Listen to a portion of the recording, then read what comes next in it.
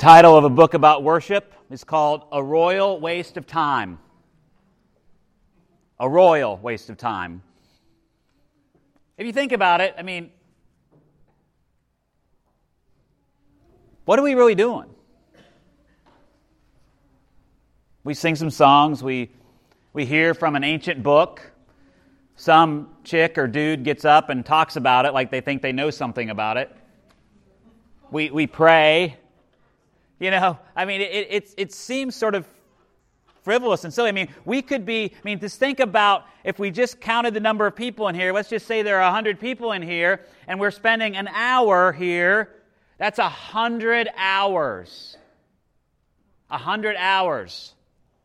We could be, my dad would say, we could be out doing something productive. Right? If you think about it from a very pragmatic sort of standpoint, worship seems very frivolous and almost wasteful in a sense. And yet it's at the center of everything that we are about as a people and as a community.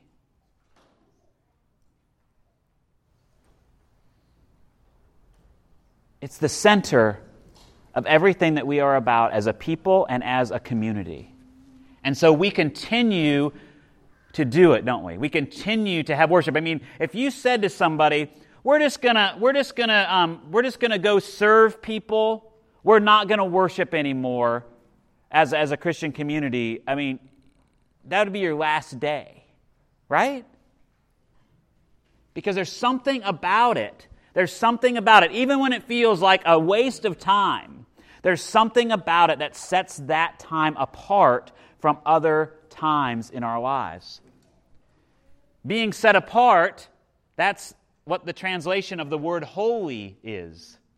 We believe this is a holy time. It's a time set apart specifically for this purpose, specifically to draw us together from being individuals, from always thinking about I, to beginning to think about we, to beginning to think about us as a community, but as a community that comes together to remind ourselves that we, or I, am not the most important thing.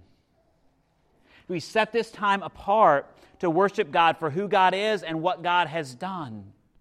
To remind ourselves that God is the most important thing in our lives, or at least to try to reassert that in our lives if we have forgotten throughout the week, which is really easy to do. It's a time where God's Spirit, at least we hope, where God's Spirit meets our spirit, where we come together and we are opened up to what we believe God wants to show us on that day. And I know what it's like. I've led worship, I've been up in front probably between 45 and 52 Sundays for, almost 20 years now. And it's as a leader, as a worship leader, and I think Jennifer can tell you too, it's and probably the band too, it's hard to worship when you're up front leading. Because you're worried about, is this happening? Is that happening? Are we on time? Is the next song going to come off? Is Mike going to go flat on that song? What? Sorry. I got a button in my shirt. Oh. Sorry. This shirt is not behaving. The last time I was up here, it was all untucked, remember? Again, Frederick Buechner, this is a great time for this. Frederick Buechner says, if there's not some joy and foolishness thrown into worship, then we may as well go do something useful. I really like that quote. There's not some joy and foolishness. I don't know, have you ever been to a worship service where it was so serious, you were like, come on, people. For me, I say to our worship leadership and to our elders all the time, worship ought to be about life. We ought to laugh. We ought to cry. We ought to be lifted up. We ought to have joy, and we ought to look sorrow in the face sometimes. We ought to come face to face with our own brokenness, but we also ought to come face to face with what God says about us, which is that you are beautiful and beloved, and you have been set apart. You've been set apart to worship me, but also to serve me. Frederick Buechner also says that worship is serving God. Worship shouldn't replace serving God. We ought to be, worship ought to create an environment where we realize that God is first and foremost in our lives, and then we are charged up in a sense, or we are set apart in such a way and challenged to be sent out to be the people of God in the world. That we don't just come here to get some sort of refill, but we come here to give of ourselves in this space, in this place. I know so many people will, they'll switch churches and they'll go, well, I just wasn't being fed there. I wasn't being fed there. I wasn't getting filled up there. Well, my question to them always is, well, what were you bringing to the table? How are you preparing yourself for worship? I mean, it took me years to sort of begin to figure that out, that if I created an environment for myself where I was preparing my heart and mind to be open to what God was doing in that worship service, it changed the experience for me. It changed the experience for me. I had to let go of some of my own control, which, the band and the elders around here know that that's really difficult for me, especially when it comes to worship and how things go. Like, I want them to go a certain way. Very, very anal about that, and sometimes not good ways. But we want to open that up. We want to open ourselves to what God would have for us today. And God, how can you use me in this worship service? How can I bring everything that I am and everything that you say about me into this worship service that I might be filled? Worship is one of those spiritual disciplines, and it's one of our marks of discipleship that we're striving in here at Westminster, and it's the first one, worship weekly. Worship weekly. Whether that's here at Westminster or somewhere else, to find a way to worship every week. Gather with a community of people. We have a family in the church that they were gone. They went out to Arizona, where I think their parents have a place, and they were there over a weekend. And they decided, instead of trying to find a congregation to go to, they just went out into the hills around where they were staying, and the four of them had a worship service. They read Scripture, and they prayed together, and they sang, and they shared with one another. I mean, they found a way to worship weekly, even if it wasn't with the community that they were with. They found a way to do that. And of course, traveling around the country this past year, we tried to worship every week. I will say the pastor took some time off from weekly worship. But just because there were times when I get up on a Sunday morning and I'm not real excited about going to worship. Confession's good for the soul, they say. I just did.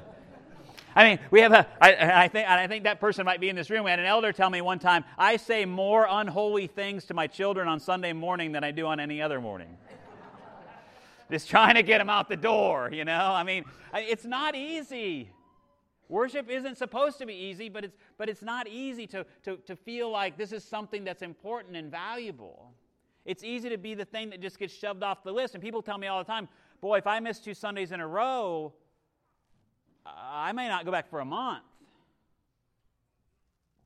But there is something about the ritual and the discipline of it that gives life. It's sort of like having a morning routine. I don't know if you have one, and if you don't, you need one. My morning routine goes something like this. I fall out of bed. I go downstairs and I turn the coffee on. I do my business in the bathroom, and then I read, I journal. I read some highlights of the news for about 5 minutes, and then I go to meditate. And then I do something physically. I do either some stretching or I do a full workout, whatever that is. And then I shower and I do my to-do list, and then I go to work. Generally, I do that every day. It doesn't take that long, hour and a half. Hour sometimes.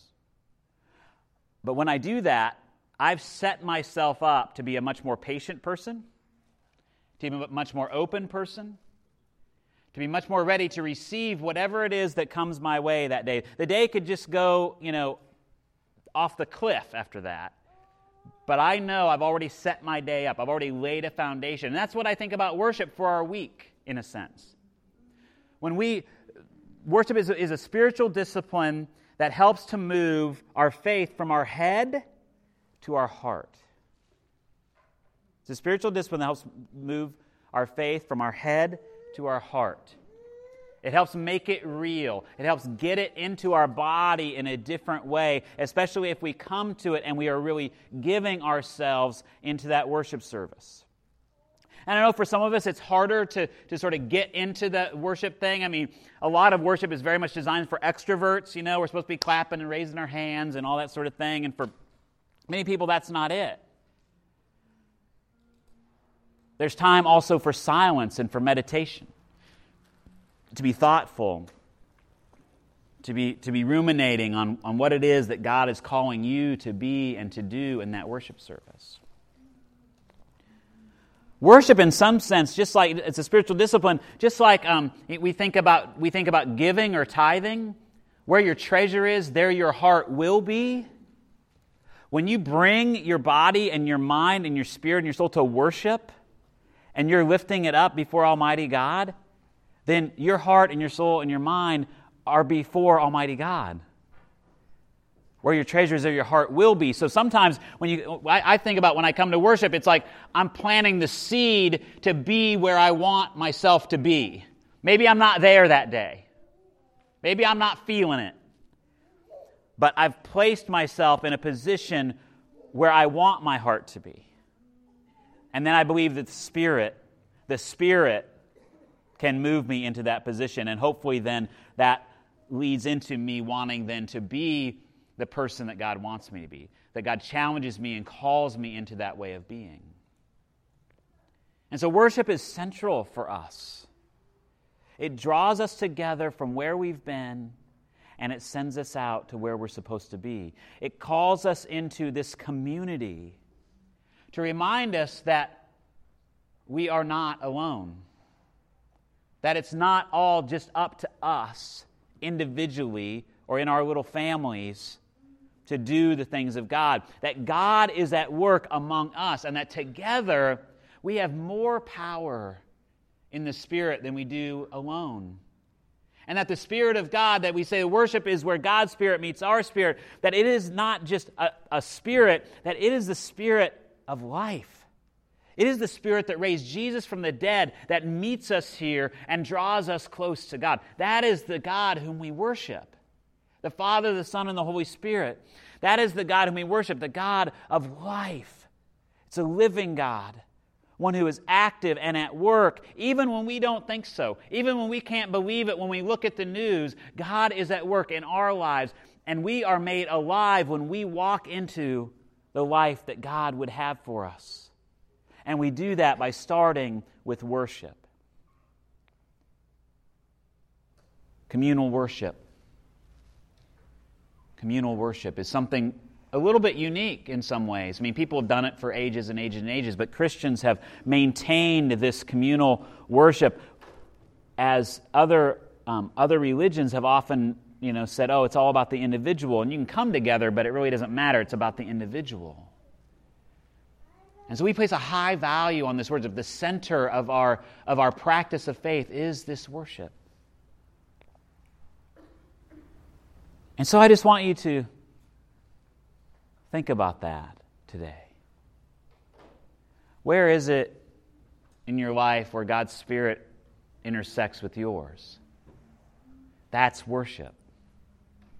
And we pray that as we design worship services here at Westminster, that we're creating a portal, or we're creating what might be called a liminal space. They call those a thin place where you can really sense the holy. That at some point in time, you might really get a sense that God is present and active here in this worship. But it also takes impetus on your part. You can't just show up with your mind closed. Or you can't just show up going, oh, I don't like what he's wearing today, so I'm just going to whatever. Or the music wasn't to my liking. You come to give yourself in worship.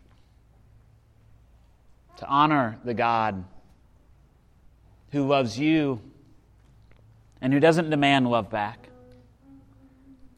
but the God who gave everything for you in His Son, and who raised Him from the dead with His Spirit. And that Spirit intersects with our spirit, and we call that worship. So may you, on this day, have your heart open. May your faith move a little bit closer from your mind into your heart.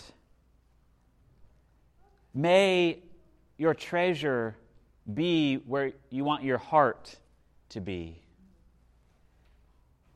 And may you know Almighty God, the Father, the Son, and the Holy Spirit, living and active in your life through worship. Amen.